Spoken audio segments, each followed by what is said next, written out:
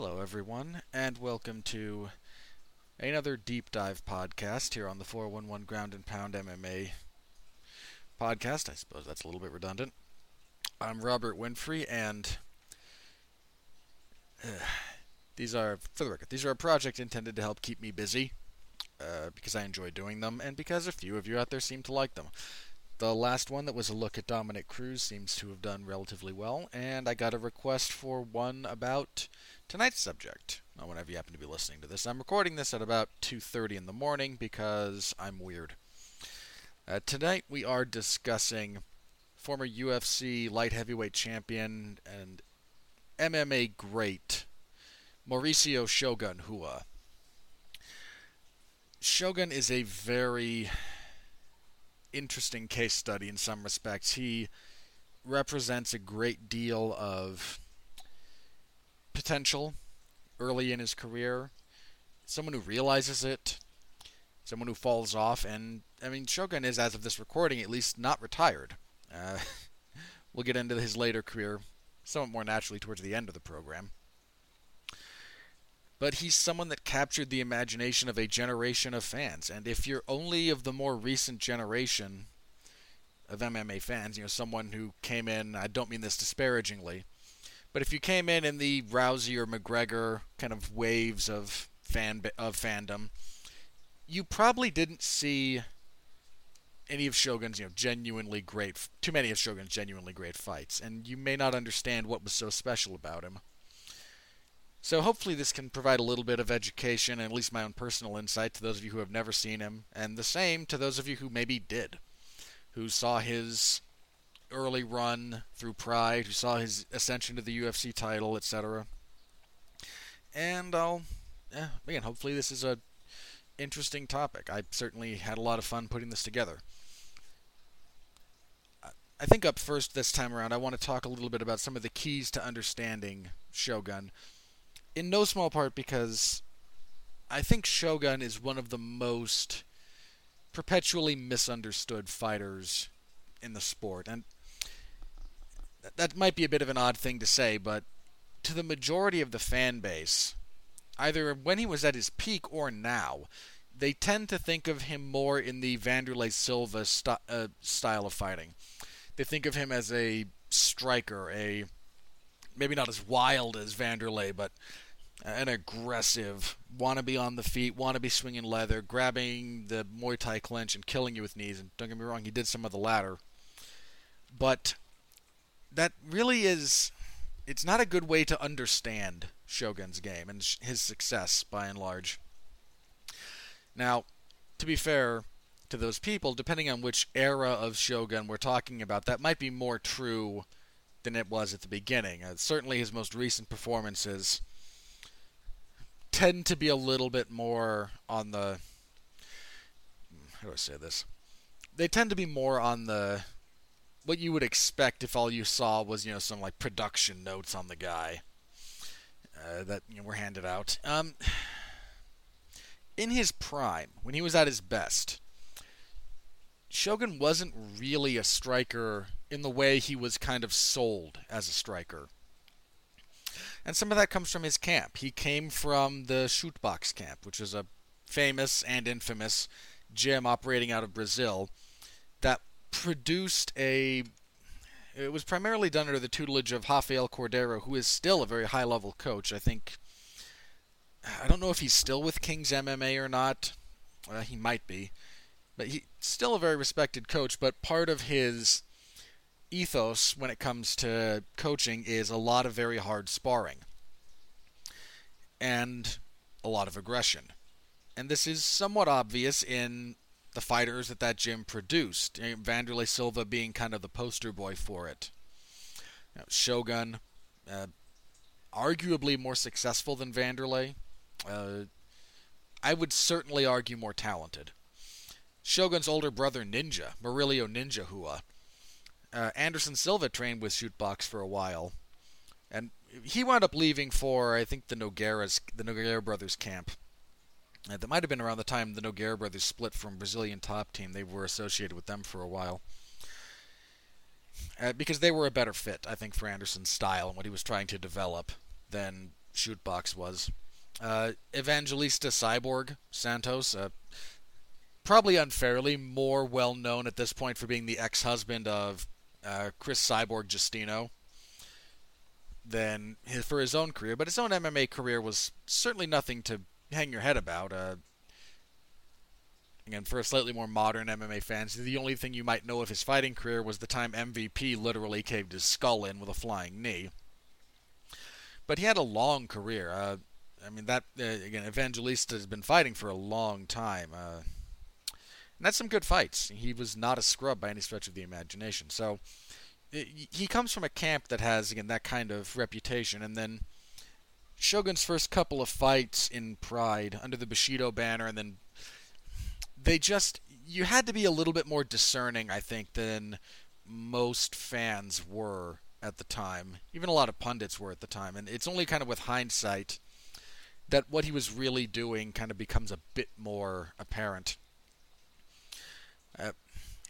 Shogun is all that setup is to say, I think if you want to understand how good Shogun was and really understand his skill set, you have to get away from the notion that he's a striker.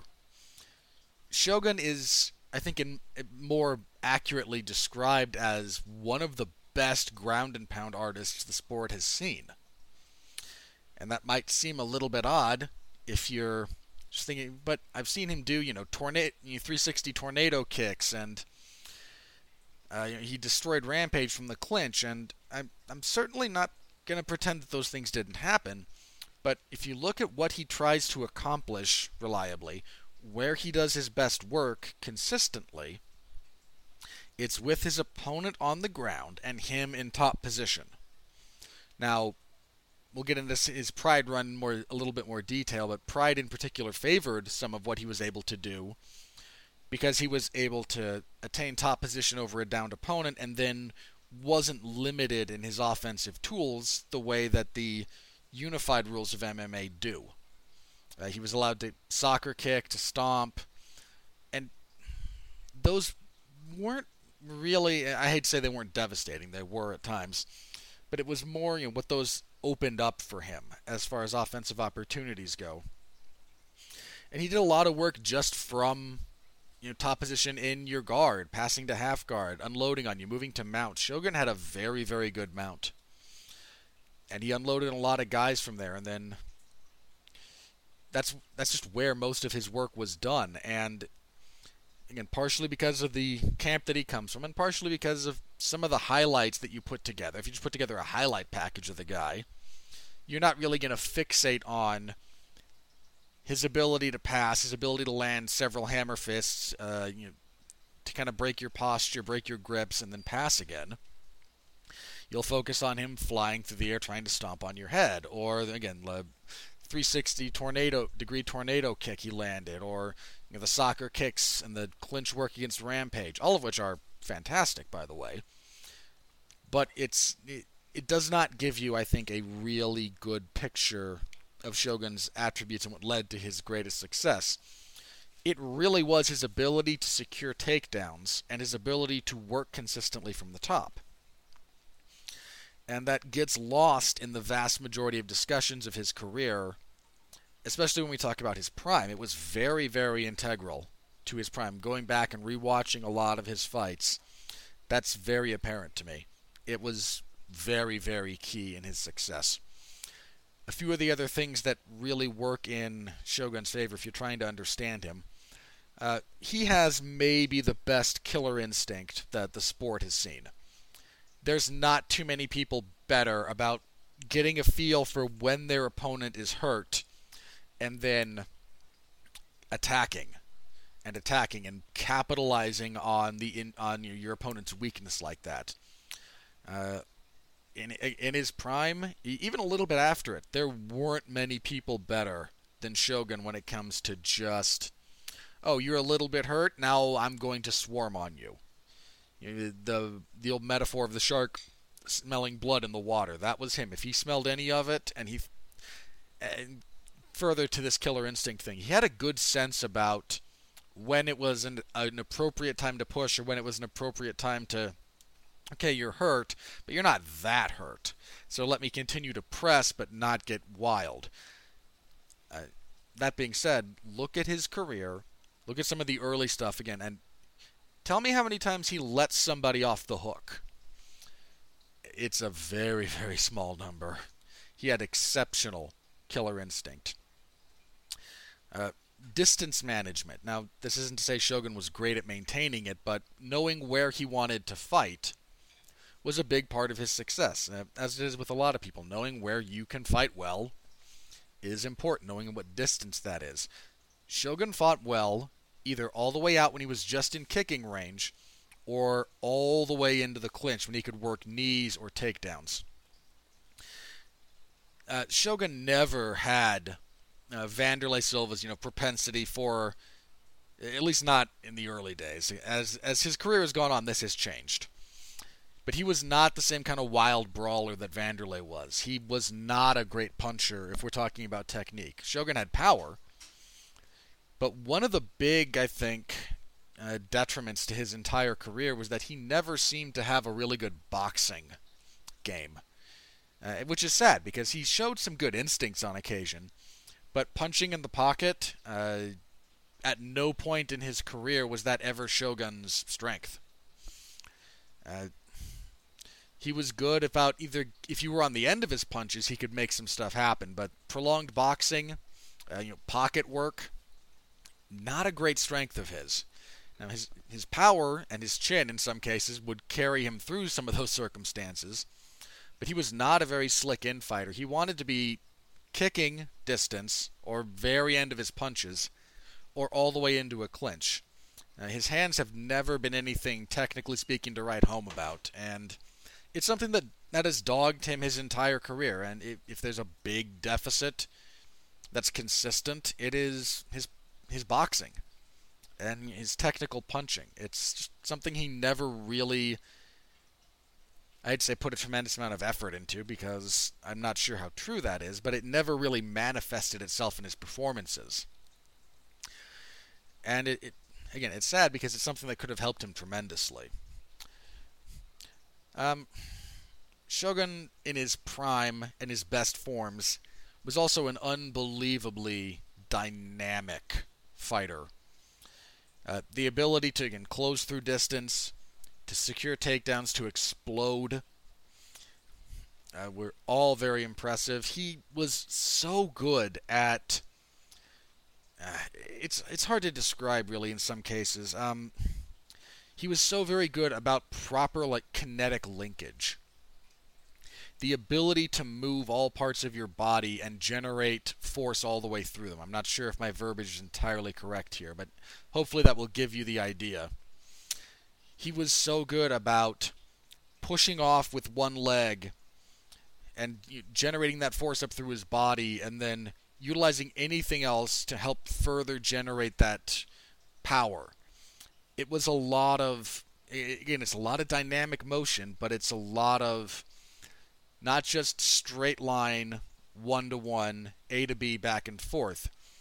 It's a lot of shifting your weight. It's a lot of generating that extra force by moving it constantly. And there's positives and negatives to doing this as a fighter. I'm certainly not here to stump for it as the be-all, end-all, but if you want to watch someone do it properly, do it to kind of getting the maximum effect out of that kind of, again, linkage of motion, he is absolutely one of the top guys in that MMA has to kind of get a look at. Another one, similar vein but different, is it deals with Fedor Emelianenko and his clinch game.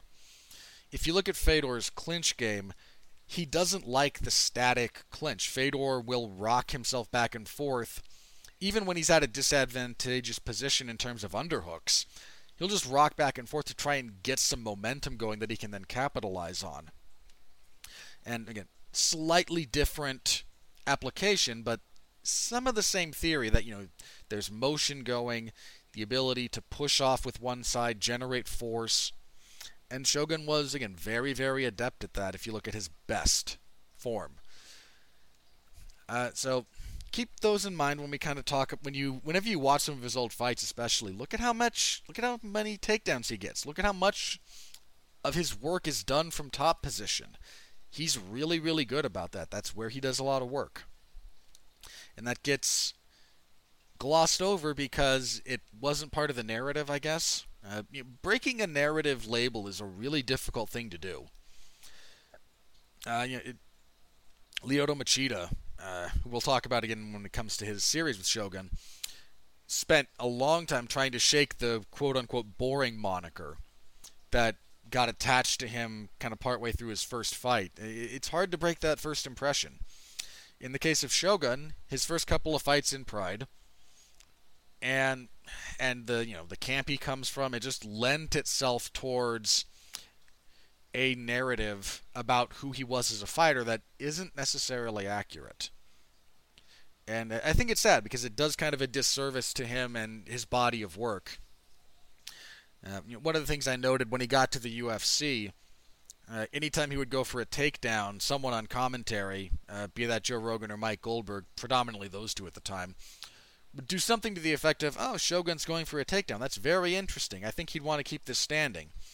There is some version of that particular observation about the fight in like his first 4 or 5 UFC fights. At that point, it's not an interesting deviation. It is the pattern. And it's a pattern that existed beforehand. And there's a few of these fights in particular that we're going to get into if you want further evidence to kind of support my claim here. And again, you're free to refute me if you would like to cite specific examples. And again, the other big thing about Shogun when we talk about understanding him like this, anyone who has fought as long as Shogun has, and as much as Shogun has, is going to change. Their game is going to evolve, they're physically going to break down, etc., etc. I mean, this is being recorded in 2020. Shogun is not officially retired yet, and I believe the UFC was last working on a third fight between him and Little Nog, Antonio Rogerio Nogueira. A guy who was planning to fight in 2020. Began his career in 2002, November of 2002. So, coming up on 18 years. We're over the 17-year mark.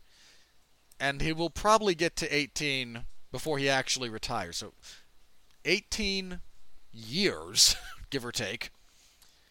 And 38 fights. That's a lot of material, especially when you consider how much of that was done. For the record, Shogun debuted in Pride in 2003 and has only ever fought since then for Pride or the UFC. He had a grand total of 5 fights outside of the 2 major organizations in the world at the time, and has only been with those 2 ever since. So there's a lot of footage on him and a lot of fights at a high level. So his game is going to change, and if you only look at his performances over the last, 4 or 5 fights, it's different. It's not the same as he was when he was in his prime, for a variety of reasons. And there's a few of his later fights that I do want to talk about later towards the end. But point being, if you're listening to me and going, "Wait a minute, what are you talking about? You're an idiot." What about if you're going to reference anything after, say, his second fight with Dan Henderson, I'll freely acknowledge that by the time we get to 2015 or so, he's a very different fighter for a variety of reasons. But I'm talking at the moment about understanding his prime and him at his best and his run-up to the title. And he was, again, I think, widely misunderstood by the general fan base. And to be fair, I am not the first person to say, Shogun's a great ground and pound artist, and that's really where he truly excelled. Not the first guy to say it. I think a few other people have. I want to say Jack Slack did, or at least referenced it recently, so... but I may be misremembering that, so my apologies. If I'm the first one you're hearing say that, then... Well, stick around for the ride, hear my evidence, before you decide to castigate me. And let's just keep those in mind. Okay, Shogun's first rise to prominence. Some of this has to do with it. Actually, didn't really come in. Bear in mind, we're talking 2003 MMA, so there was still a divide between the hardcore fans and the casual fans, but it was not nearly as wide, I think, as it is now. If you were into the sport in that period of time, uh, you'd followed a lot of smaller shows because of how infrequently the major ones ran, and you try. There were more. The hardcore fan base made up, I think, a greater percentage of the total MMA fan base at that period of time than it does now. To be fair, also still probably in the minority relative to the casual fan base, but given how small the fan base was, it was just a greater percentage. I think the first time the real hardcore fan base got a taste of Shogun actually came at uh, a really odd event. It was called IFC Global Domination. This was partially a one-night tournament. It was an entire event, but over the course of this one event, there was a tournament where the winner would have to win 3 fights in one night. This was not an uncommon thing back in the early days of MMA. This tournament in particular is somewhat interesting because it features a bunch of people whose names you might recognize. Shogun wins his opening match against Eric Vanderlei and goes on to fight a gentleman by the name of Hanato Sobral. Sobral, to reach the semifinals, defeated Trevor Prangley, a name hardcore fans might recognize. That was one half of the bracket. On the other side, a first-round matchup featured Chael Sonnen and Forrest Griffin. Griffin would win that fight by triangle choke, and the other part of that bracket was Jeremy Horn. I can't remember who he beat in the first round. But another name hardcore fight fans will recognize, that of Jeremy Horn. Horn won. Horn would go on to defeat Forrest Griffin in the semifinals in a pretty fun fight, actually. There's a lot of scrambling in that fight. Griffin hanging on the ground with Jeremy Horn, and then Jeremy Horn head kicks Forrest Griffin. Hanato Sobral would submit Shogun in the third round of their fight. His face got lumped up a bit during the course of that one. Sobral would go on to win the whole thing, beating Horn by decision in the finals. But again, some names that you'll recognize. Again, if we're talking just about Sobral, Hua, Sonnen, Griffin, Horn, every one of those guys fought for a UFC title. 2 of them won. 2 of them are former UFC champions at this point. So it's a little-known event, but some interesting names that came out of that. Anyway, the loss to Babalu at that point that's Hanato Sobral. That was Shogun's first loss. It was his 5th professional fight, and his performance in that tournament in general, and I think just kind of the position of favor that the Shootbox gym had in Pride at the time, got him a ticket to Pride. He debuts initially in the Bushido kind of subset of Pride. The initial, I don't know how long this lasted, and Pride was there's a lot of love for Pride, deservedly so, but Pride was kind of weird in places as well. Initially, Pride proper, like the Pride brand, was only heavyweight fights, basically. So they had the Bushido kind of subset for people who weren't heavyweights, and then eventually they kind of folded them all together, and the Pride banner would go on to just be host to, a variety of weight classes. But his initial run through the Bushido, stuff was just... It was just designed for guys smaller than heavyweights. He debuts against a fellow by the name of Akira Shoji, who was a Japanese professional wrestler as well as a mixed martial artist. Retired with a losing MMA record, but that wasn't uncommon. He did have some success in Pride.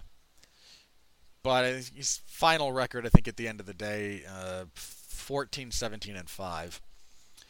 But, just kind of Pride had a lot of professional wrestlers, given the crossover that Japanese professional wrestling had with actual fighting.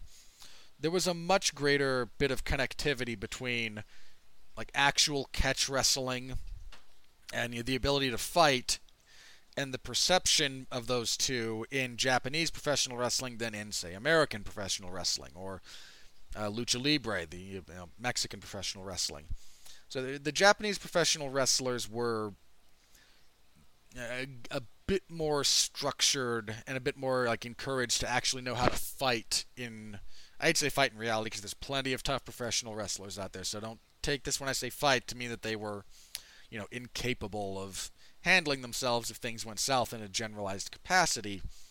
But fighting in an organized, specific set of rules was something that the Japanese professional wrestlers were kind of brought up with more than how the typical American professional wrestler was brought up. So, anyway, Shogun defeats him. You can already see some of the stuff that will make him important, both positively and negatively. His punching is already not very great. I mean, he lands one that I think kind of helps set up the finish, but it's not great technically.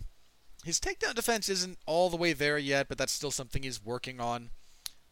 You already see one of the other things you see is his deep half work. He uses, it's called the Noguera sweep, actually, after Big Nog, Antonio Rodrigo Noguera, from half guard. He uses that a fair bit. He has some sweeps that he hits from that area to get on top. He's still a little bit raw in this fight if you rewatch it, but again, look kind of where he still works takedowns, he still works his top control. You can see here, and given that he's a young fighter at this point, it's more forgivable, but it's something he never really fixes consistently, his lack of head movement. His head stays on the center line a lot. But he scores an impressive win, and, he's very publicly a teammate of Vanderlei Silva, who is a burgeoning superstar in Pride at the time. He might have already been the champion, actually. I forget the timeline specifically on that. Moves on and fights another name that will be recognizable to hardcore fight fans in Akihiro Gono. Gono fought for the UFC a few times, fought in Bellator. Just a long-time veteran of the sport. I think he's still going, actually. Gono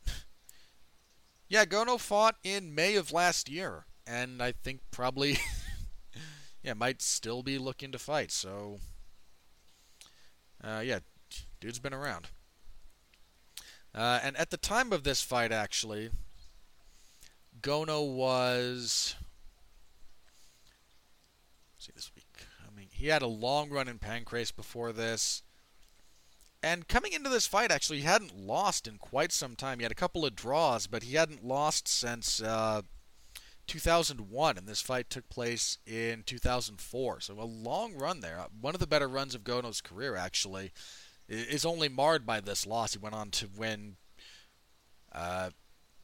he won 7 out of his next 8 fights after losing to Hua, the only loss coming to Dan Henderson. So, again, one of the best runs of his career. That actually includes a submission over Gegard Mousasi. So, point being, Gono, not a scrub.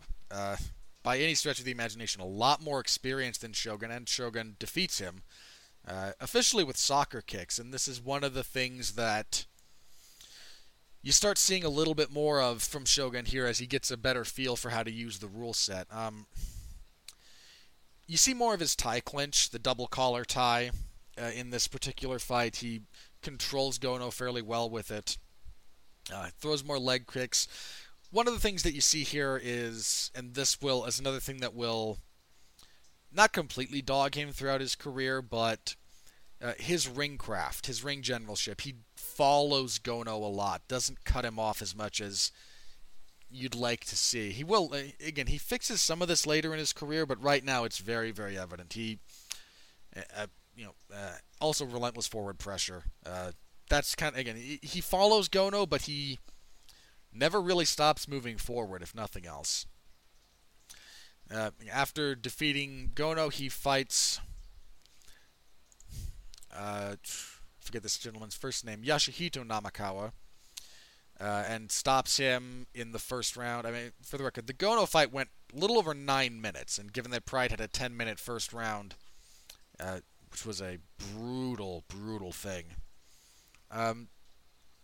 not something something that I might like to see kind of experimented with again in contemporary MMA, just out of my own idle curiosity. Anyway, the Namikawa fight, he finishes at 6:02 of the first.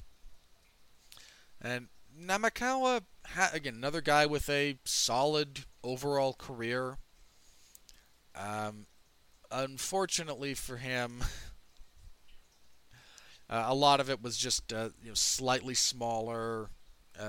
I mean, I hate to call rings and deep small, but somewhat relative. They were a little bit on the smaller side. This was, in fact, I think he only fought twice in Pride. Yeah, he never got off the Bushido rung. He won his first. Yeah, but still, at the time they fought, he was 16-12. So again, not the greatest record, but a lot of experience, if nothing else. And Shogun, somewhat predictably, runs through him. He was. I think by this point, the Pride was starting to get a feel for what they might have on their hands with this guy. His clinch work is again showed off here. His takedown defense is much better. He really showcases his top game for the first time in this fight. You'd seen it a little bit in the previous fights, but not nearly as much. If we're talking traditional top game, he spends more time actually on top, like in guard, passing. Shogun's passing game is, especially in Pride, was very underappreciated. He could pass through a lot of guys' guards. And finished this one, I believe, from the mount. And Shogun's mount, like I mentioned before, pretty dangerous, and he could get there. He was good about getting there. And at this point, I think they knew what they had on their hands in this guy, so they bring him up to the Pride banner proper. At Pride 29, he fights Hiromitsu Kanahara. This is a designed. Pride had some odd matchmaking tendencies. They would take some great fighters and throw them to the wolves early. Actually, I think Luke Thomas had a thing on his personal YouTube channel recently talking about Hidehiko Yoshida, where he talks a bit about how quickly Yoshida wound up, fighting kind of near the top, guys near the top. At the same time, there would be occasions when they would give you an easier fight, a more manageable task. In the case of Kanahara here in particular, when he fought Shogun, he was on a 3-fight losing streak, all of which were in Pride. That featured, he was TKO'd by Vanderlei Silva, lost a clear-cut unanimous decision to Mirko Krokop, Alistair Overeem smashed him, so he hadn't even won under the promotional banner, and now, again, here on the main stage, he's here to essentially be cannon fodder for Shogun as an introduction to a slightly larger frame of the audience. And Shogun, to his credit, if they're gonna throw you, if you're gonna get thrown cannon fodder, you better treat them like cannon fodder. And Shogun does just that. This is very much a showcase fight for Shogun and his abilities. His takedown defense much improved again. You can see more of his explosive capability here, and he's used soccer kicks in the past, but boy does he use them in this fight. He just smashes Kanahara with soccer kicks, and then a stomp actually is what winds up finishing it. Just brutal stuff. But it did what it was designed to do. It further cemented that Shogun was kind of a monster, and led us into his inclusion in one of the most ridiculously stacked tournaments that you will find in MMA. The Pride Middleweight 2005 Grand Prix. If you're potentially confused about the naming here, Pride's naming scheme went from heavyweight to middleweight to welterweight. So middleweight in this case was about 205 pounds-ish. It was done in kilos, so I think it was technically like 203. 203 pounds. I forget the specifics of the conversion ratio there, but that's what it was. It was the 205ers, basically. And this is one of the most insanely stacked fields of talent you'll find. I'm not going to list all of them, but I'm going to list a bunch of names you might recognize. Ricardo Arona, Dean Lister more for the hardcore fans, Kazushi Sakuraba, Kevin Randleman, Vanderlei Silva, the aforementioned Hidehiko Yoshida, Alistair Overeem, Vitor Belfort, Igor Vovchanchin, who hardcore fans will recognize, Antonio Rogerio Nogueira, Little Nog, Dan Henderson, Quentin Jackson, and Shogun. And that's not everybody. That is not everybody that was in this tournament. Shogun was an underdog. And to be fair, when you look at that assemblage of talent, I mean, good lord. A guy who at the time was entering the tournament at 8-1, so not even 10 professional fights. Yeah, I can see why he was the underdog. I mean, the Pride 2005 Middleweight Grand Prix could be its own show. Like, that's how good that that tournament was. That's how it produced some genuinely great fights. But Shogun's first round opponent was Quentin Jackson. And this was kind of off of the back of Jackson getting a very, very bad split decision win over Shogun's older brother, Ninja. Just brief aside, I know a lot of people kind of stump for the Pride scoring system, and I'm not saying it's worse than what we have now, but the notion that it never led to bogus decisions is a really faulty one. Pride had its share of questionable, clucky influence decisions. And part of that had to do with their scoring criteria. And I don't want to get too far off on the tangent. But if you ever find someone who's like, no, Pride scoring was always better, watch the Jackson and Ninja fight. Big Nog, Minotauro, and his fight with Rico Rodriguez was a very, very questionable decision that went Nogueira's way. It did happen, and it was not. So, just point being, it was not a perfect system by any stretch of the imagination. This fight is one of those. This is basically Shogun's, I think, coming out party. If we look at him finally stepping up to a guy who is legitimately ranked very highly, if we talk about world rankings. At the time for Jackson, he had both of his fights with Vanderlei Silva that he lost, but he'd only lost, I think, 4 times in Pride. He lost his debut when he just struggled with the back control of Kazushi Sakuraba. Had a DQ in just 14 seconds. Jeez, I haven't seen that fight in a long time. But went on a long winning streak, including stopping Chuck Liddell cleanly. Very clean corner stoppage. Lost to Vanderlei. This was post his epic, forever highlighted slam of Ricardo Arona. That powerbomb out of the triangle choke. So, point being, Jackson, very well regarded on the world level.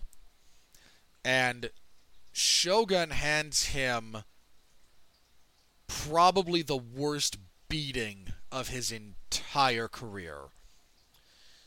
I mean, again, Vanderlei had stopped him twice, and knocked him out clean the second time. But both of those fights went into the second round. Well, sorry, the second one did. The first one ended in the first round at 6 minutes and change. But Rampage had success against Vanderlei. He was able to secure some takedowns. He landed some good punches, some on the feet, some on the ground. So he lost, and he lost clean, but it wasn't like he got blown out of the water. Shogun, if you have never seen this fight, if there's one Shogun fight, if there's only one that makes you want to understand how good he was in his prime, I'd probably go with this one. It is just a beautiful display of what Shogun brings to the table. Um, Rampage at the time was struggled with a really good double collar tie, and Shogun employs that. He batters him to the body with knees. He breaks his ribs actually, uh, with one fairly early. Uh, Even when Rampage is able to force more of a body clinch, Shogun is still assaulting him with knees. He's cutting Rampage off, gets him into a corner fairly quickly every time they're at distance, and unloads.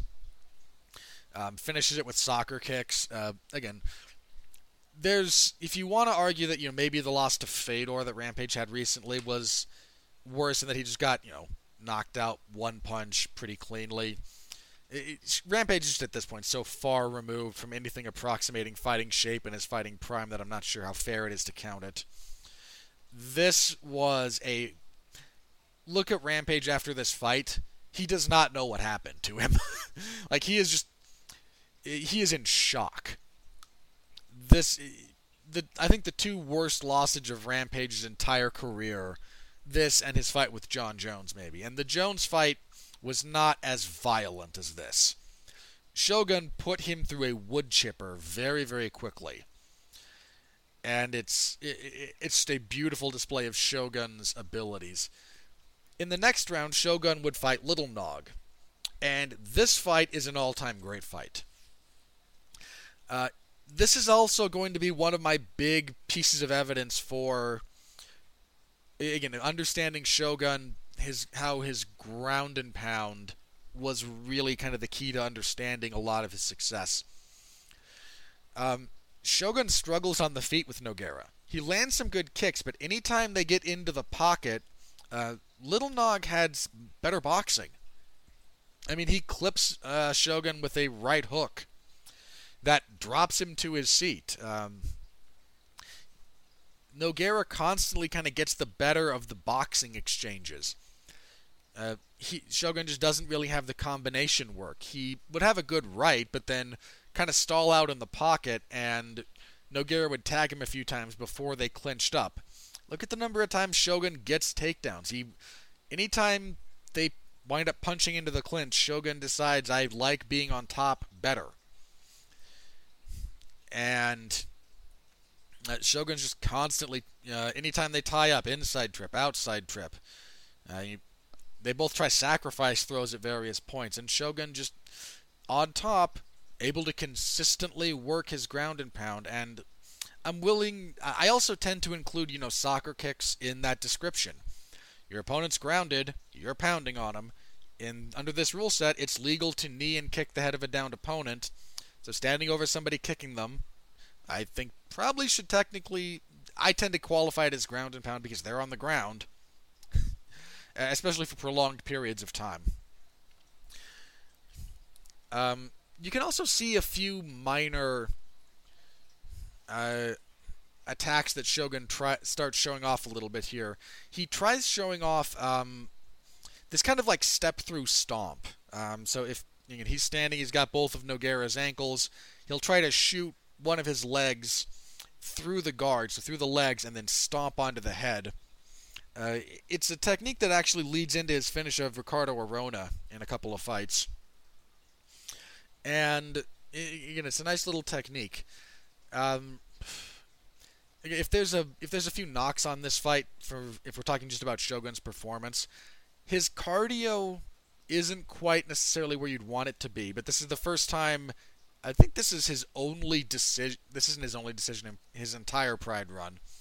It is his first. This is, I think, the longest fight of Shogun's entire career to this point. Because we're going the full distance here, so a full 20 minutes. A 10-minute first round, 5-minute second, 5-minute third. And yeah, nothing else really even comes close. So easily the longest fight. And the first time a fighter winds up going that 20-plus minutes or so, it's a shock. It's a shock to the system. It's an experience you need to have physically to really get a full... You can prepare for it to a certain degree, but there is a little bit of X factor there.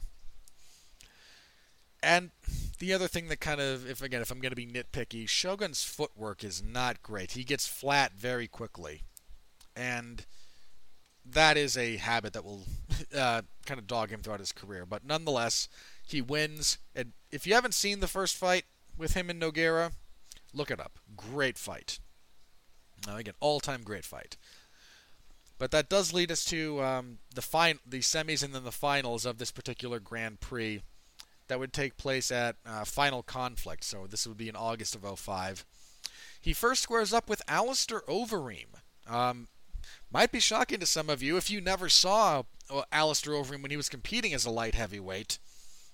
It can be an odd thing to look back on. This was I hate to say pre-roids, but probably was. I mean, there was no rule against it in Pride. Pride had no drug testing at all. And then all of Overeem's K1 time, and K1 doesn't drug test. I mean, if you're entering into an organization where it's not against the rules to use various performance-enhancing drugs, you're just pointlessly handicapping yourself by not doing it. But this is one of the... I think, again, he gets hurt by Nogueira, but this is, I think, one of the more obvious kind of fights where Shogun really wants this fight on the ground. They battle for clinch position a lot, and Overeem is a very good clinch fighter. Anytime they're at distance, Overeem is technically superior. Shogun has to work very, very hard to get his takedowns here, and he does. In fact, his wrestling from his knees at times is quite good. And once he gets on top, Shogun's passing is really kind of rears its head here. And that's a big part of what he's able to do. That leads into the finish, is he's able to get full mount, and Overeem can't get him off, and he just kind of gets overwhelmed with blows. That would lead into the finals, a fight with Ricardo Arona, that he would win a little under 3 minutes. And again, the finish, that step-through stomp. The stomp doesn't land, but he does pass through the guard easily, lands some pretty vicious hammer fists, actually, that knock him out. If you're looking at some of the other stuff, he lands good knees from the clinch. He winds up on his back, but he has some good submission attempts. He has some submission attempts that lead into sweeps to just kind of force the scrambles to get things into a position that he wants them to be in. This is such a really, really amazing run that Shogun... I mean, just think about this for just 1 second. In the space of 1 year, in the space of, in fact, the Jackson fight takes place in April. So between April and August of 2005, he stops Rampage, beats Little Nog, stops Overeem, and stops Arona. And there's no controversy about any of this. The decision against Nogueira was not controversial. The stoppages were not controversial. This guy tore through a tournament of probably the best light heavyweights in the world. And he stopped all but one of them. And the one that went the distance, it was not a disputed decision. He won. It is an absolutely incredible run. And you might think that he should be fighting for the actual title at this point, but that was always kind of held up by the fact that Vanderlei Silva was the champion, and they were very good friends. He just wasn't willing to throw that away to fight for the title. I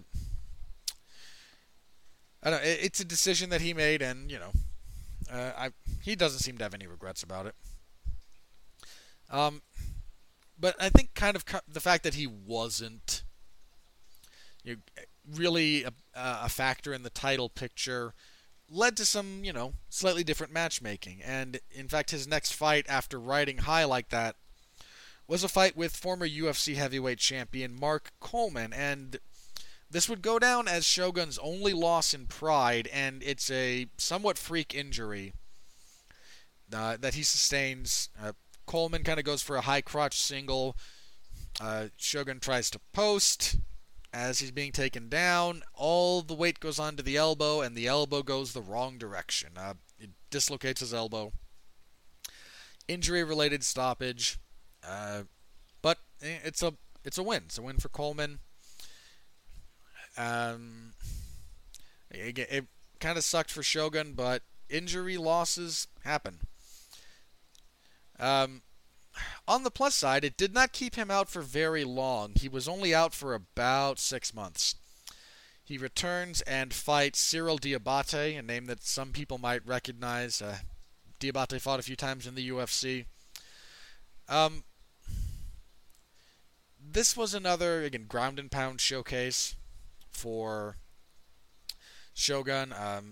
One of the other things that Shogun was good about doing, if you watch some of his Pride fights, he's good about elbowing the body. Pride had a rule where you could not elbow the head.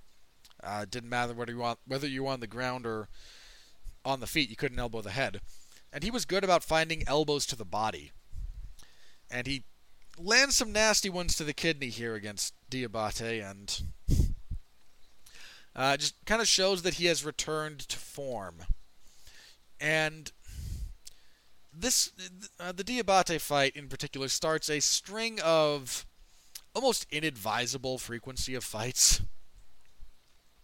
The Coleman fight takes place in February of 2006. He returns in September of 2006 to fight Diabate.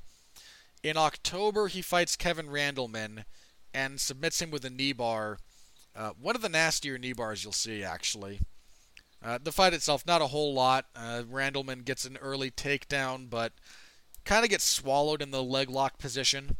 Shogun goes for a toe hold early. Nearly gets it. Probably could have switched to the knee bar much sooner than he does. Does eventually switch to the knee bar, gets the tap. And then in December, so from October 21st of 2006, he then fights Kazuhiro Nakamura on December 31st, 2006. So that's 3 fights in a really short period of time. That's almost inadvisably frequent, especially when you consider that after the December fight, he fights in February of 2007 against Alistair Overeem in a rematch of their fight and knocks him out. That's just a really crazy sequence of fights. So in the space of, again, less than a calendar year. Actually, if we include the Coleman fight, it's just about a year. The 26th of February to the 24th of February, from 2006 to 2007. He fights 5 times. And the last 3 or 4 of those in very rapid succession. That is a deeply inadvisable pace to fight at. I know a lot's made of, the lack of drug testing in Pride, and everyone kind of makes the steroid jokes. Well, I'm sure there was, various PED use going on. I think a bigger thing, if you look at Pride, and understanding the physical toll that fighting takes, especially the... Pride had a reputation, fairly deservedly, for having just brutal fights. You had to be kind of a savage to fight in that organization and really succeed. I imagine that if we're talking about, drugs that got used and arguably abused, it probably had less to do with steroids and a little bit more to do with painkillers to try and deal with that kind of pacing of events. It's again, a deeply inadvisable pace that he fights at, but again, he wins all of those fights. The Nakamura fight's a little bit lackluster. Some of that's down to Nakamura's toughness. Some of that's down to, I think, the pacing. Again, he fought very, very close together. And it just resulted in kind of a lackluster performance all around. Again, another fight that will kind of show off his preference for takedowns and ground and pound over standing with someone who's... If Shogun was really the stand-up striker that people made him out to be, he would have fought this fight in particular very differently. And then again, that leads into the Overeem rematch. where Shogun does a good job of avoiding boxing distance. He's also much better this time around, especially relative to their first fight, about using the clinch to transition to takedowns rather than deciding to just fight in the clinch. And he gets top position and hits one of the most beautiful, when I talk about how his ability to kind of link kinetic motion together, watch the finishing sequence of the second Overeem fight, and you'll get the punch that he lands, kind of pushing off and kicking upwards to lunge himself forward from being kind of an Overeem's guard, is a thing of beauty. And that's post the Coleman loss. So and around this time, Pride winds up shutting down. The UFC buys it. People wind up migrating to the UFC, including Shogun.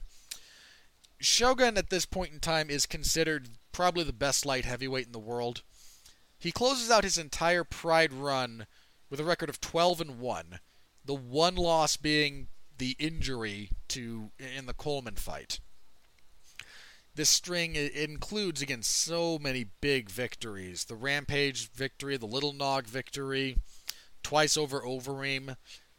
He was thought to be the best light heavyweight in the world, and not to potentially get off on too big a tangent here, but I don't think there was ever a time when Chuck Liddell was the best light heavyweight in the world. I just don't. That's not to say he was never a good one. He was. Chuck was pretty much usually one of the 5 best light heavyweights in the world. And that's absolutely saying something impressive. Especially for someone as long as he was kind of in that position. I just don't think there was ever a time when he was the best. And that includes once we get into Shogun's UFC debut. Shogun comes in, largely thought to be the best, in no small part because when he enters, the UFC light heavyweight champion is one Quinton Rampage Jackson, who had knocked out Chuck Liddell, and I think he defeated Dan Henderson at this point as well. And it's kind of looming large in everyone's mind when you think about Jackson, even though he's on a great run, is the fact that Shogun tore through him like a hot knife through butter. And Shogun comes into his UFC debut, and he's matched up with Forrest Griffin. And Griffin at the time, I don't want to get too deep into Forrest Griffin here, but I think some of this is important to understand. Griffin is only one fight removed from getting knocked out by Keith Jardine. And that's not a slight on Jardine to pretend that doesn't mean anything. Jardine, very solid, upper-level journeyman kind of fighter. But if he was knocking you out, that was not necessarily the best indicator of your upper-bound career potential. On the plus side, Forrest seems to have taken that loss, and if we look at him, if we apply total hindsight to the man's career, taken the appropriate lessons from it. Kind of going into that fight and through a lot of Griffin's UFC run, he seems to have thought of himself and kind of fallen in love with this notion of being kind of a one-dimensional brawler, putting on fans that'll get the fans happy, and that cost him big in the Jardine fight. He rebounded with not a gimme, but a slightly softer touch. He fought Hector Ramirez and then fights Shogun, for crying out loud. But Forrest seems to have kind of dispelled his internal notion that he has to be this fan-friendly brawler and starts fighting to more of his strengths overall as a fighter. And happens to run into Shogun at kind of the perfect time. Shogun came into this fight with some knee injuries that clearly affected his performance and his training. And that's not to say, let me be clear, I am not saying that Forrest only won because Shogun had a knee injury. We just can't pretend that it wasn't a factor. The fight is really kind of Forrest's coming out party. I might argue, there's a very real argument that this is his crowning achievement, and this is a guy who went on to win the UFC title. He would off the back of this win, actually, he would go on to defeat Rampage via unanimous decision. I believe that was the timing there. Yeah, he would go on. He would win this fight, go on to beat Jackson for the belt, then get knocked out by Rashad Evans in his first title defense. Um, but again, not a Forrest Griffin podcast. But Forrest came into this fight very, very well schooled. Um, he was very aware of Shogun's clinch game and how he likes to go for takedowns there. He's very aware of Shogun's passing game. So the times he's on bottom, all Forrest does is close his guard and try to control things. He does not go for a lot of submission attempts. He doesn't go for a lot of scrambles. Anytime he wants to move, he's very calculated about when he wants to do it. And kind of factoring in some of Shogun's health issues, it's a perfect storm. And since we're talking about Shogun specifically, the lack of conditioning and the knee issues that kind of, I think, inspired that or caused that, they play a big role. Forrest pushes. This fight is contested for guys their size at a very high pace. You see Shogun's mobility issues rear their head fairly quickly. Forrest is moving around Shogun very well, mostly because Shogun is not moving well at all. And this is the first time that Shogun could use elbows offensively. He actually cuts Forrest open pretty badly with some elbows from top position. But he ultimately can't maintain the pace, winds up giving up his back. Griffin gets a choke. And again, I might genuinely argue the biggest win of his career. I mean, it's this or the Rampage one of those two. And depending on which way you want to argue, it's one of those two fights.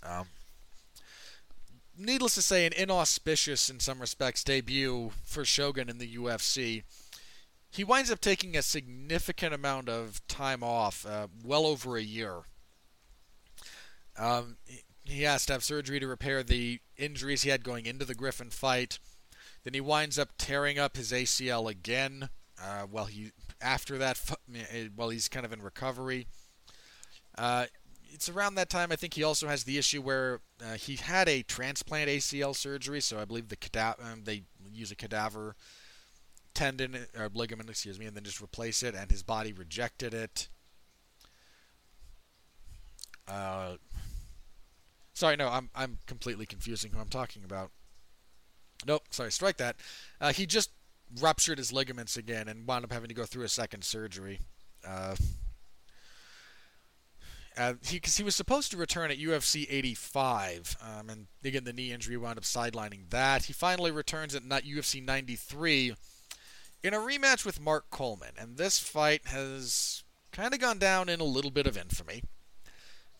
Coleman Shogun, again, coming off of at least a year-plus layoff. Coleman hasn't fought in over 2 years. Mark Coleman is 17 years older than Shogun. And the fight, I think this technically got fight of the night, but was not a great fight. Officially it was your fight of the night. Kind of an odd choice, actually. That probably, I think, if we're talking about what was the best fight technically, should have gone to Henderson and Franklin, which was your main event. But the UFC didn't really like giving fight of the night to fights that didn't end via finish. So look, if you want a post-fight bonus, all you have to do is appeal to Dana White's sensibilities. And even though this fight got sloppy, it apparently did. If we're looking at Shogun, you can tell the time off is an issue. You can tell he's still a little flat on his feet. He's not quite as comfortable in the cage as you would like. His fence wrestling is still not quite the level you want it to be. He's still working on it, but it's not quite all the way there yet. One of the things you do see, he starts to use a kind of semi-shifting left hand that will become very relevant in his next fight.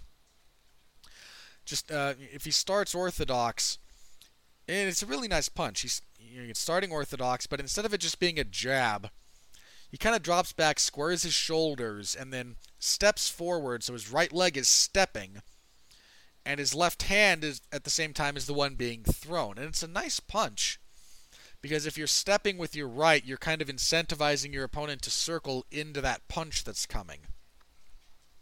And you see a little bit of that. In all honesty, I think if you kind of remove some of the cardio issues that Shogun has, if you were just talking about his skill set and his application thereof, this fight is much more a return to form for him than I think initially given credit for. A lot of people initially were just down on this because it went into the third round and he gassed and Coleman was unbelievably gassed. And to be fair, it's not like those are invalid criticisms, but I think a lot of people kind of got fixated on that instead of looking at more of the technical application of his game, because it's much more a return to form than I think a lot of us gave him credit for at the time. But with that win, the UFC matched him up with Chuck Liddell. And this fight is not really all that competitive. Liddell at this point is in decline, to put it nicely.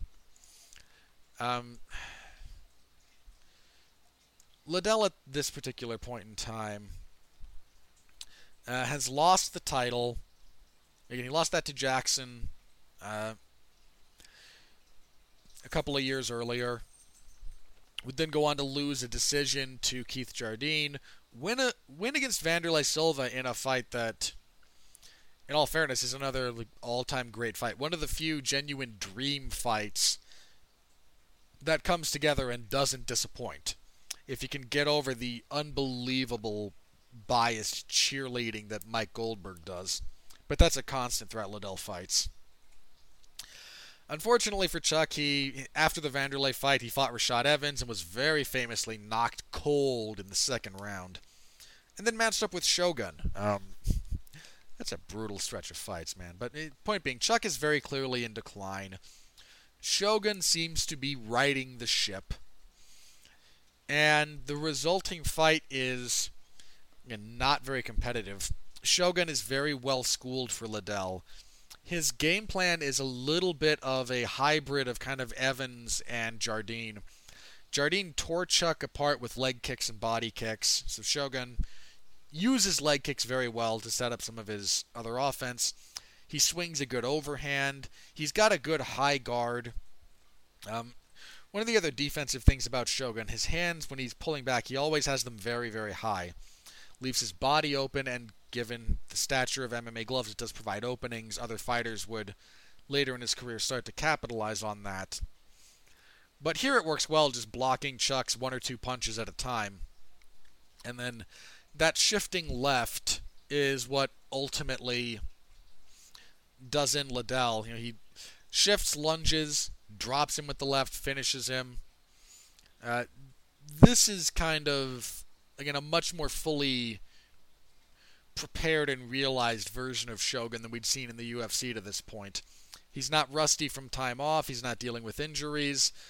And this is the first time you really get a look at what a full, I'd say full power, but the full breadth of Shogun's abilities in the UFC. And it results in a very memorable finish. In fact, if you're in a, Schadenfreude-esque mood, listening to Mike Goldberg actually say on commentary, "Oh no," as Chuck Liddell gets hit with that left. Again, if you're in one of those moods and you want to kind of drink in another human being's temporary misery, poor Mike Goldberg. Anytime Chuck got finished, oh, poor guy. But this now leads into Shogun's title opportunities in the UFC. He is matched up with Lyoto Machida. Machida is fresh off of just kind of blowing out Rashad Evans. Machida is undefeated at this point, And Machida's run up to the title and his title win and whatnot gets, I think, in contemporary discussion forgotten, overlooked because of how this fight goes and then the next one. But Machida was a real problem to try and solve in the cage. I mean, the number of people that Machida gave their first loss to is fairly significant. He's the first guy that beat Rich Franklin. He was the first guy that beat Rashad Evans. He was the first guy that beat Eric Anders. That was years later. Several others as well. The man was a legitimate, and still is. He's still fighting.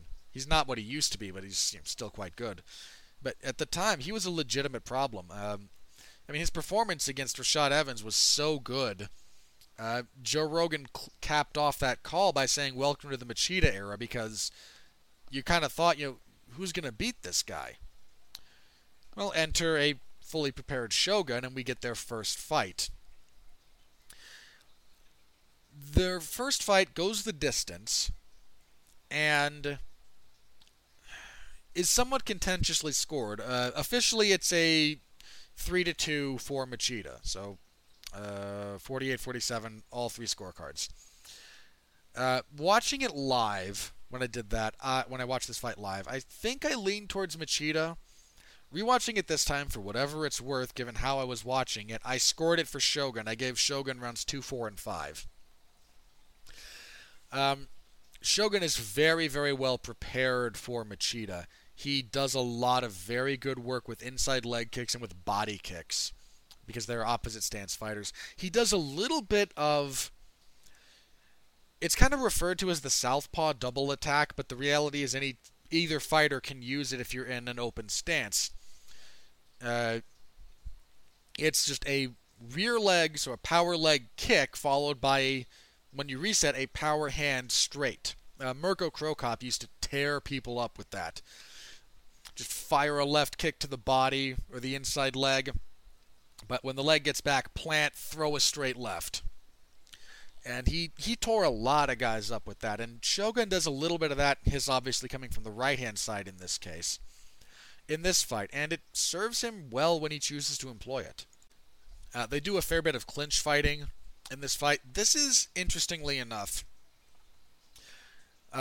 this is the first time in Shogun's entire Pride and UFC careers that he fails to secure a takedown in a fight where he attempts at least one.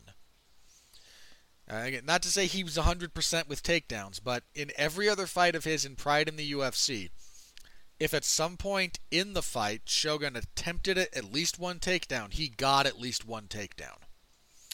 This is the first time he gets none despite trying for them.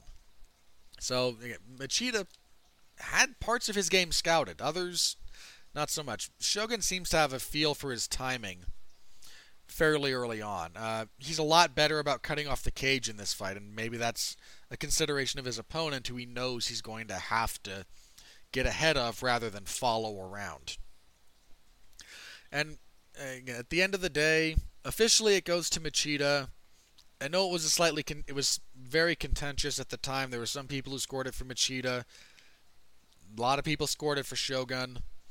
So the UFC books an immediate rematch. And this is...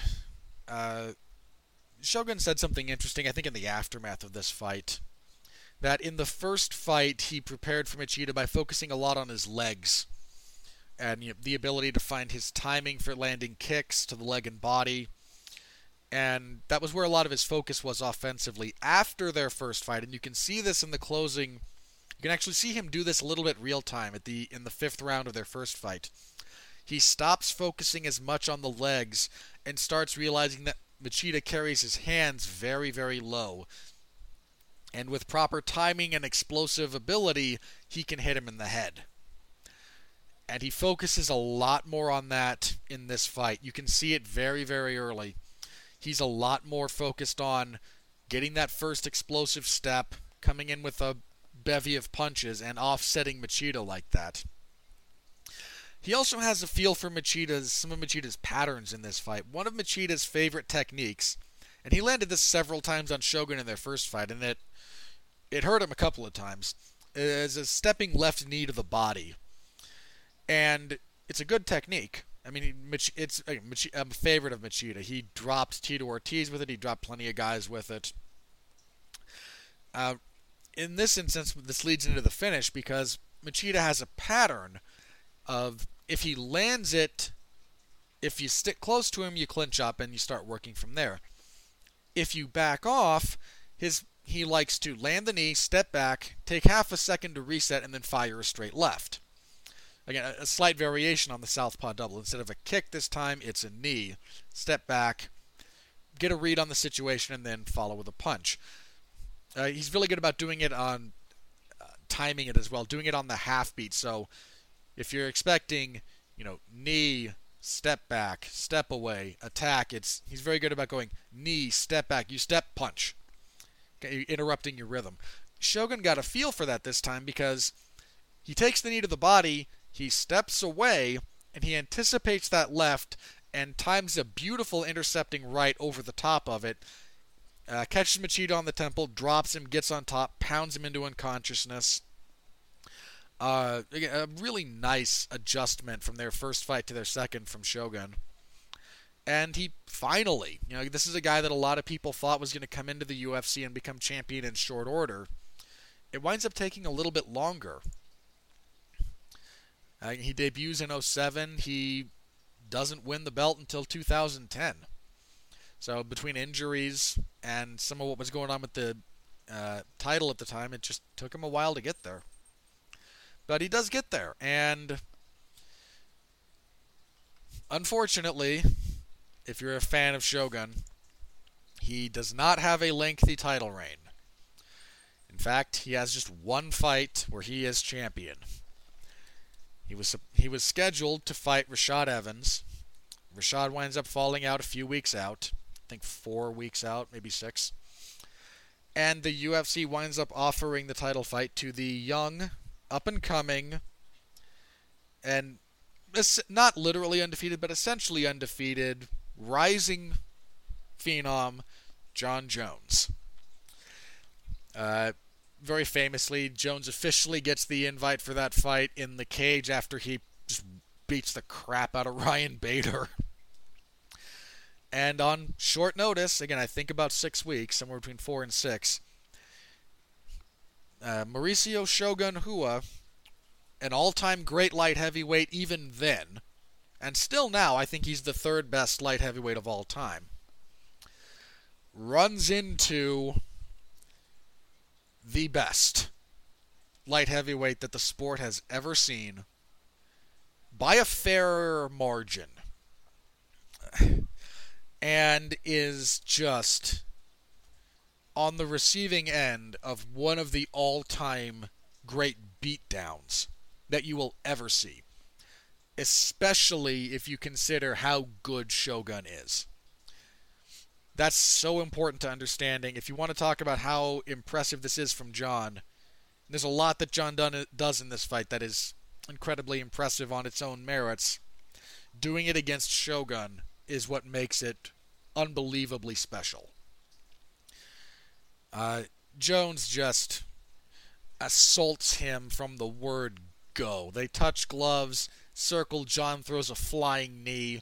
Shogun's never quite right after that. Jones abuses him in the clinch, gets takedowns. Shogun tries to work his deep half guard. I mean, if you want an indication of how soon you should have known this fight was over watching it, I don't know how many of us did. But there's a moment in the first round when Jon's on top in half guard, working some ground and pound. Shogun gets the deep half, so he's underhooked the leg, and tries for the same sweep he's used a lot or threatened a lot, and he can't budge Jon Jones. At that point, the alarm bells were going off, I think, to all of us watching, like, oh, he's screwed. Jones destroys him to the body with knees and elbows on the ground. I mean, the finishing sequence is one of the most brutal you'll find. Jones tees off on him on the ground.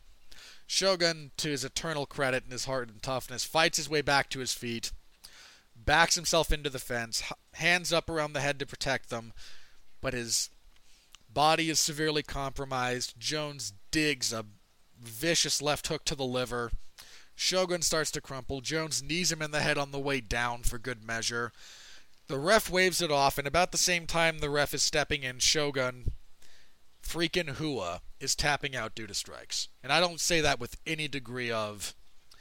I don't judge any fighter for tapping out due to strikes. That was a thing that held a degree of, like, shame in the MMA community for a long time. Well, you tapped out to strikes. Yeah, you save yourself brain trauma. Bunch of more... Sorry, the stigma attached to that really bothers me at this point. But yeah, Jones just massacres Shogun. It is an all-time great beatdown that I think gets sadly forgotten, made more impressive by how good Shogun is. And Shogun's post-title career is an interesting one. He puts on some genuinely great fights. The first thing he does post-title is a rematch with Forrest Griffin. This one goes, I think, the way everyone expected their first fight to go. Shogun has better mobility. He moves around. He's still lunging a little bit, but he's got a good feel for Forrest. He has a good read on an uppercut. Forrest, anytime he would try to close distance, did a lot of ducking with his head. And he clips him with uppercuts constantly. And again, another instance of his killer instinct. He hurts Forrest a little. It wobbles him. Forrest kind of goes down, and Shogun just will not let him off the hook. And it was kind of a thought, let's, maybe see if we can get Shogun back into title contention. And coming off of this fight, Shogun will be matched up with Dan Henderson. This fight, what is there to say about this fight? This is another all-time great fight. This is one of the 5 best fights in MMA history. And when you get to the top 5, where you rank 1 through 5 is kind of down to personal preference. I think this is absolutely one of those top 5. It is a beautiful, beautiful display of MMA. This was not the first fight under the UFC's new policy. At the time, prior to this, the UFC had a policy that only title fights would go 5 rounds.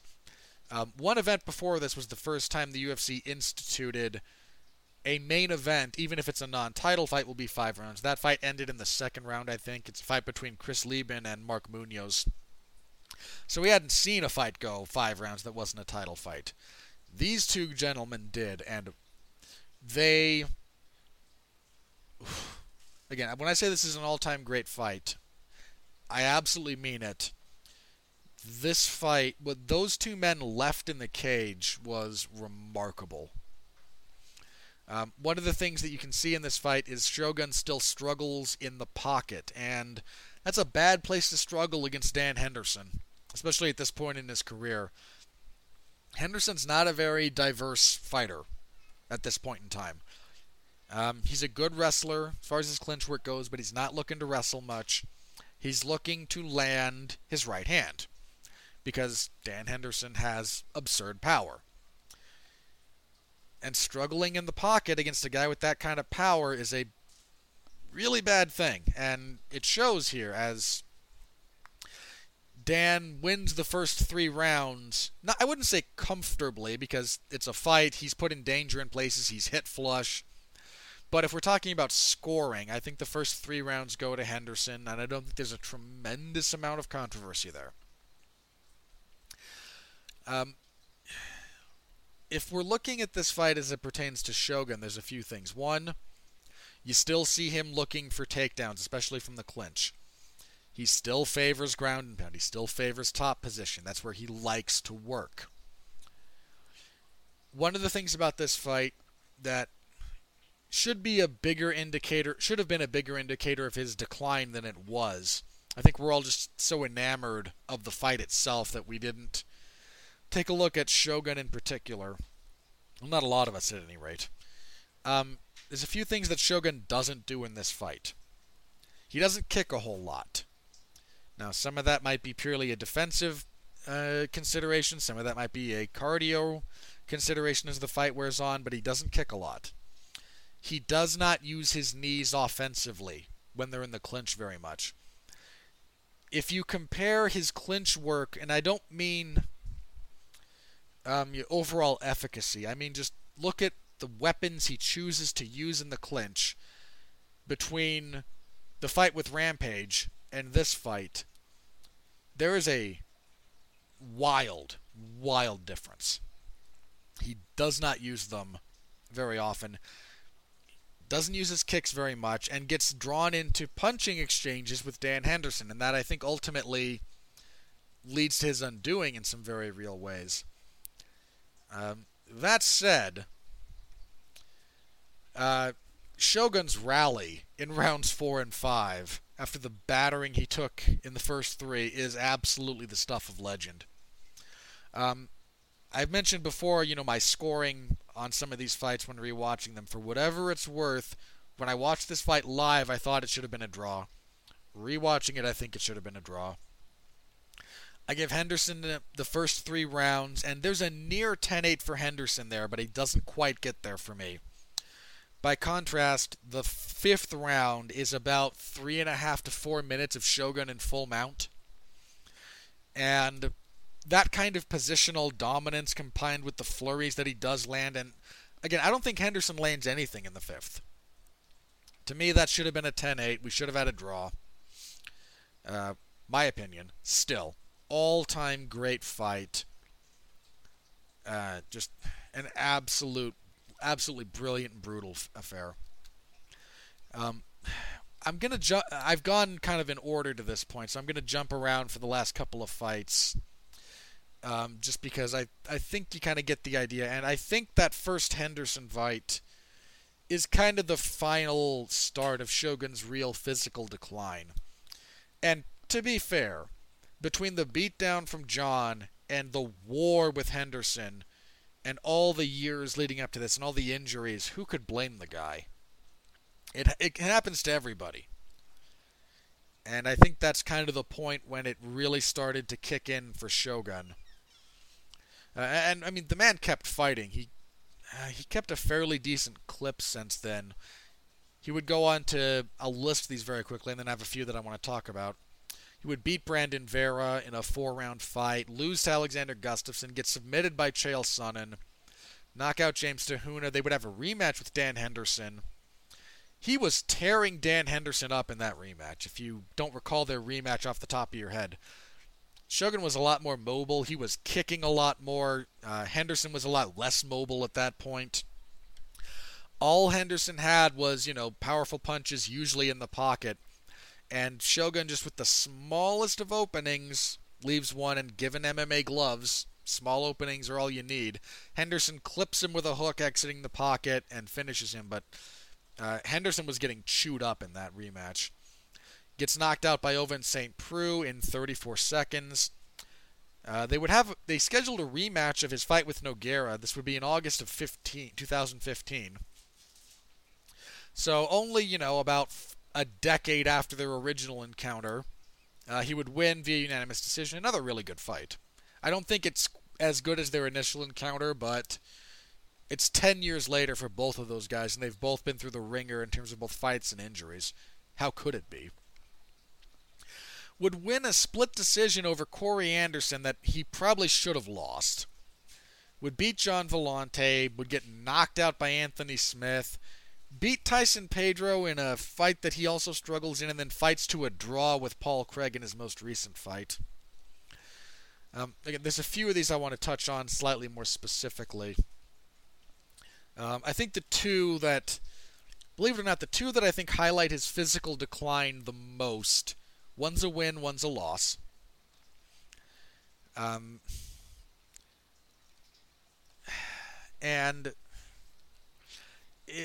First of all, is the John Vellante fight, which is a win. He gets a TKO stoppage in the 3rd round. But look at that fight. If you really want to, juxtapose Shogun's performance in that fight versus any of his earlier fights. I mean, look at either of the Machida fights. Look at the Liddell fight. Look at any of his Pride fights. And you'd be hard pressed to say it's the same fighter. He is unbelievably flat on his feet. He's very plodding with his footwork. His offense is incredibly repetitive, and it's almost all punches. And it's almost all headhunting. It's just a very, very kind of pedestrian, flat-footed brawl. And it was... I remember watching that fight and being unbelievably depressed. Because that is just a shell of what Shogun used to be. And he still, he wins. But, again, juxtapose the performances and you might understand why that was such a downer of a fight. And then the last one I think I want to touch on briefly is the loss to Anthony Smith, because this is probably this is one of the two worst losses of Shogun's career. The loss to OSP occurs in 30 some odd seconds and is a bad one, but I think the two bad losses in Shogun's career, in terms of the physical damage he takes and how one-sided it is, the Jones fight and the Smith fight. In the Smith fight, Shogun's right hand is constantly out of position. He doesn't have a lot of footwork. He kind of comes on in straight lines and comes in the same way, which is what leads into the finish. Comes in on a straight line and walks into a very, very stiff 1-2. Backs up with his hands high, but Anthony Smith, to his credit, seems to have a feel for Shogun's defensive position with his hands, because he punches around the guard a lot. And the enduring image of Shogun falling, he gets hit with an elbow kind of around the temple, cut open badly. And he's unconscious at that point, or very nearly so. Smith punches him a few more times. He's unconscious against the fence, and it's the kind of image of him unconscious, spouting blood from his forehead, falling over against the fence as referee Mark Goddard tries to kind of catches him around the head and neck to cradle him from impacting just onto the canvas, and then he tries to get up from his knees and keep going, and he's just very clearly and very badly, rattled and concussed at that point. And it's kind of a depressing image, but it is one that I think comes to much more fighters than you think. The vast majority of fighters, you don't go out on your own terms most of the time, and you almost never go out on your feet. And I know he's fought since then, but those two fights, I think, if you look at those two and then kind of juxtapose who Shogun used to be with how he fights in those two encounters, it tells a very, very stark picture of the physical realities and the physical toll of this sport on anyone, including someone who is, I think, the third best light heavyweight of all time. I think if we're talking about the best light heavyweights the sport has ever seen, it's John Jones, Daniel Cormier, and Shogun Rua. In his prime, in the best version of himself, Shogun was a dynamo. A absolute phenom. He could fight at long range with powerful kicks. He could do wild athletic stuff. He was a monster at getting you down and punishing you from top position. And it's unfortunate that so much of what made him so great kept deteriorating along with his knees. And it's obvious why, if you look at his early stuff, how reliant he can be on that kind of explosive motion. And he works a little bit to compensate for it as his career goes on. But as his knees kept going, his fighting kept going down, his movement slowed down, his offense became much more limited to just punching, which, as we mentioned, technically never his strong suit. Powerful, yeah, he's got power, but he was never a very technically proficient puncher or boxer.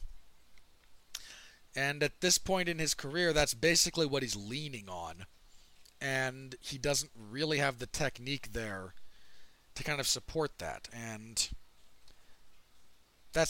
again, that happens to every fighter, man. Every fighter goes through that point when some part of their game goes away, either through technical maturation of the sport, physical deterioration, or some combination thereof. It happens to everybody.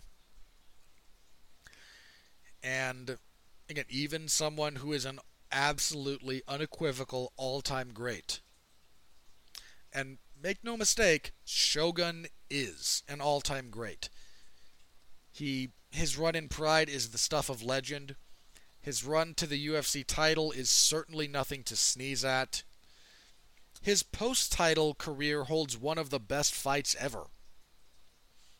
And at this point, I don't think he should be fighting anymore, but that is not my decision to make.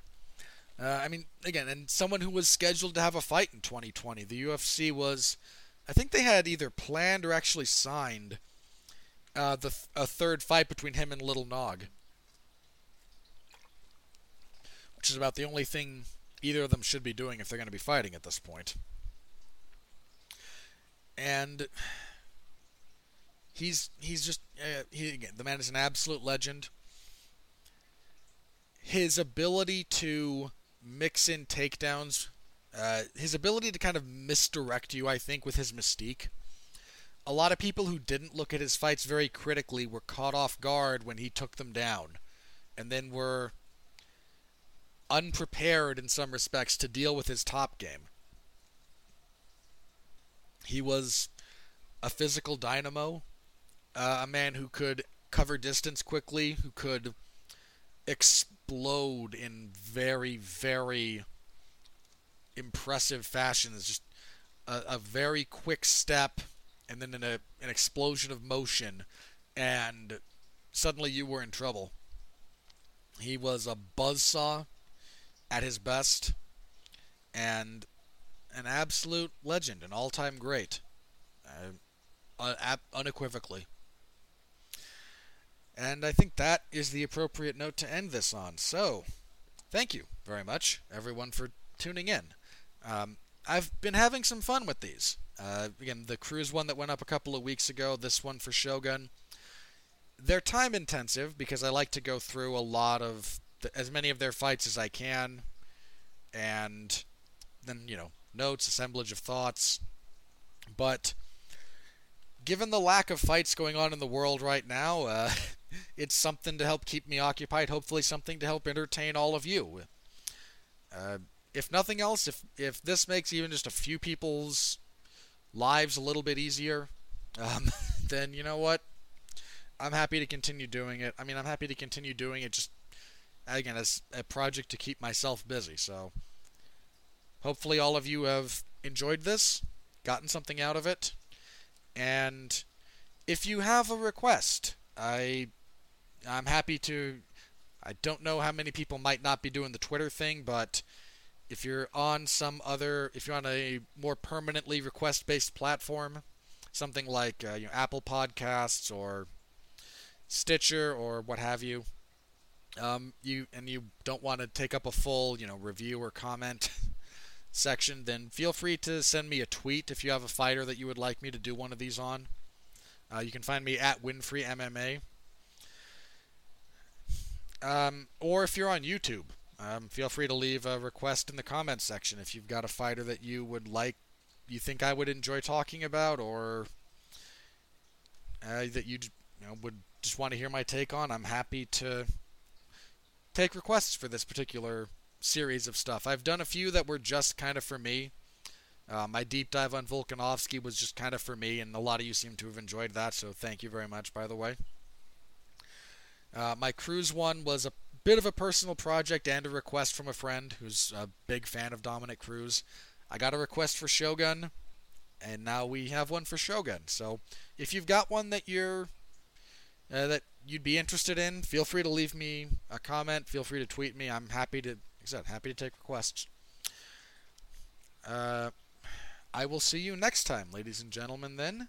Please feel free to follow the 411 Podcasting Network.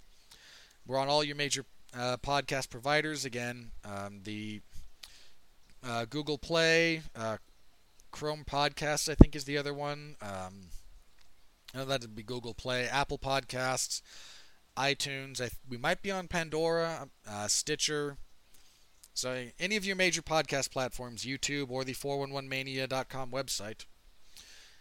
You can find us on all of those. You can find this, the 411 Ground and Pound show that this is posted under. You can find the 411 on Wrestling with Larry Zonka. Larry has plenty of stuff to talk about since the WWE paid the governor of Florida $18.5 million to be declared an essential, to get sports declared an essential employee status. So WWE is continuing to run events. So Larry has stuff to talk about, including all the firings they did recently.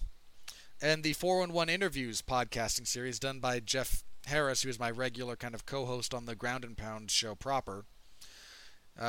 Very recently he talked with professional wrestling legend, announcing legend, WWE Hall of Famer, Jim Ross. He had one with Chris Jericho a few weeks ago, so if you're interested, feel free to check out the 411 Interviews series. Jeff does a good job with that. And again, you can find me here. When there's MMA to talk about, I'm here to talk about it.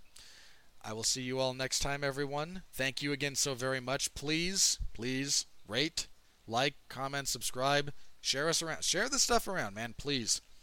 Tell your friends and family about what we're doing here. We are still trying to grow this thing, so thank you very much.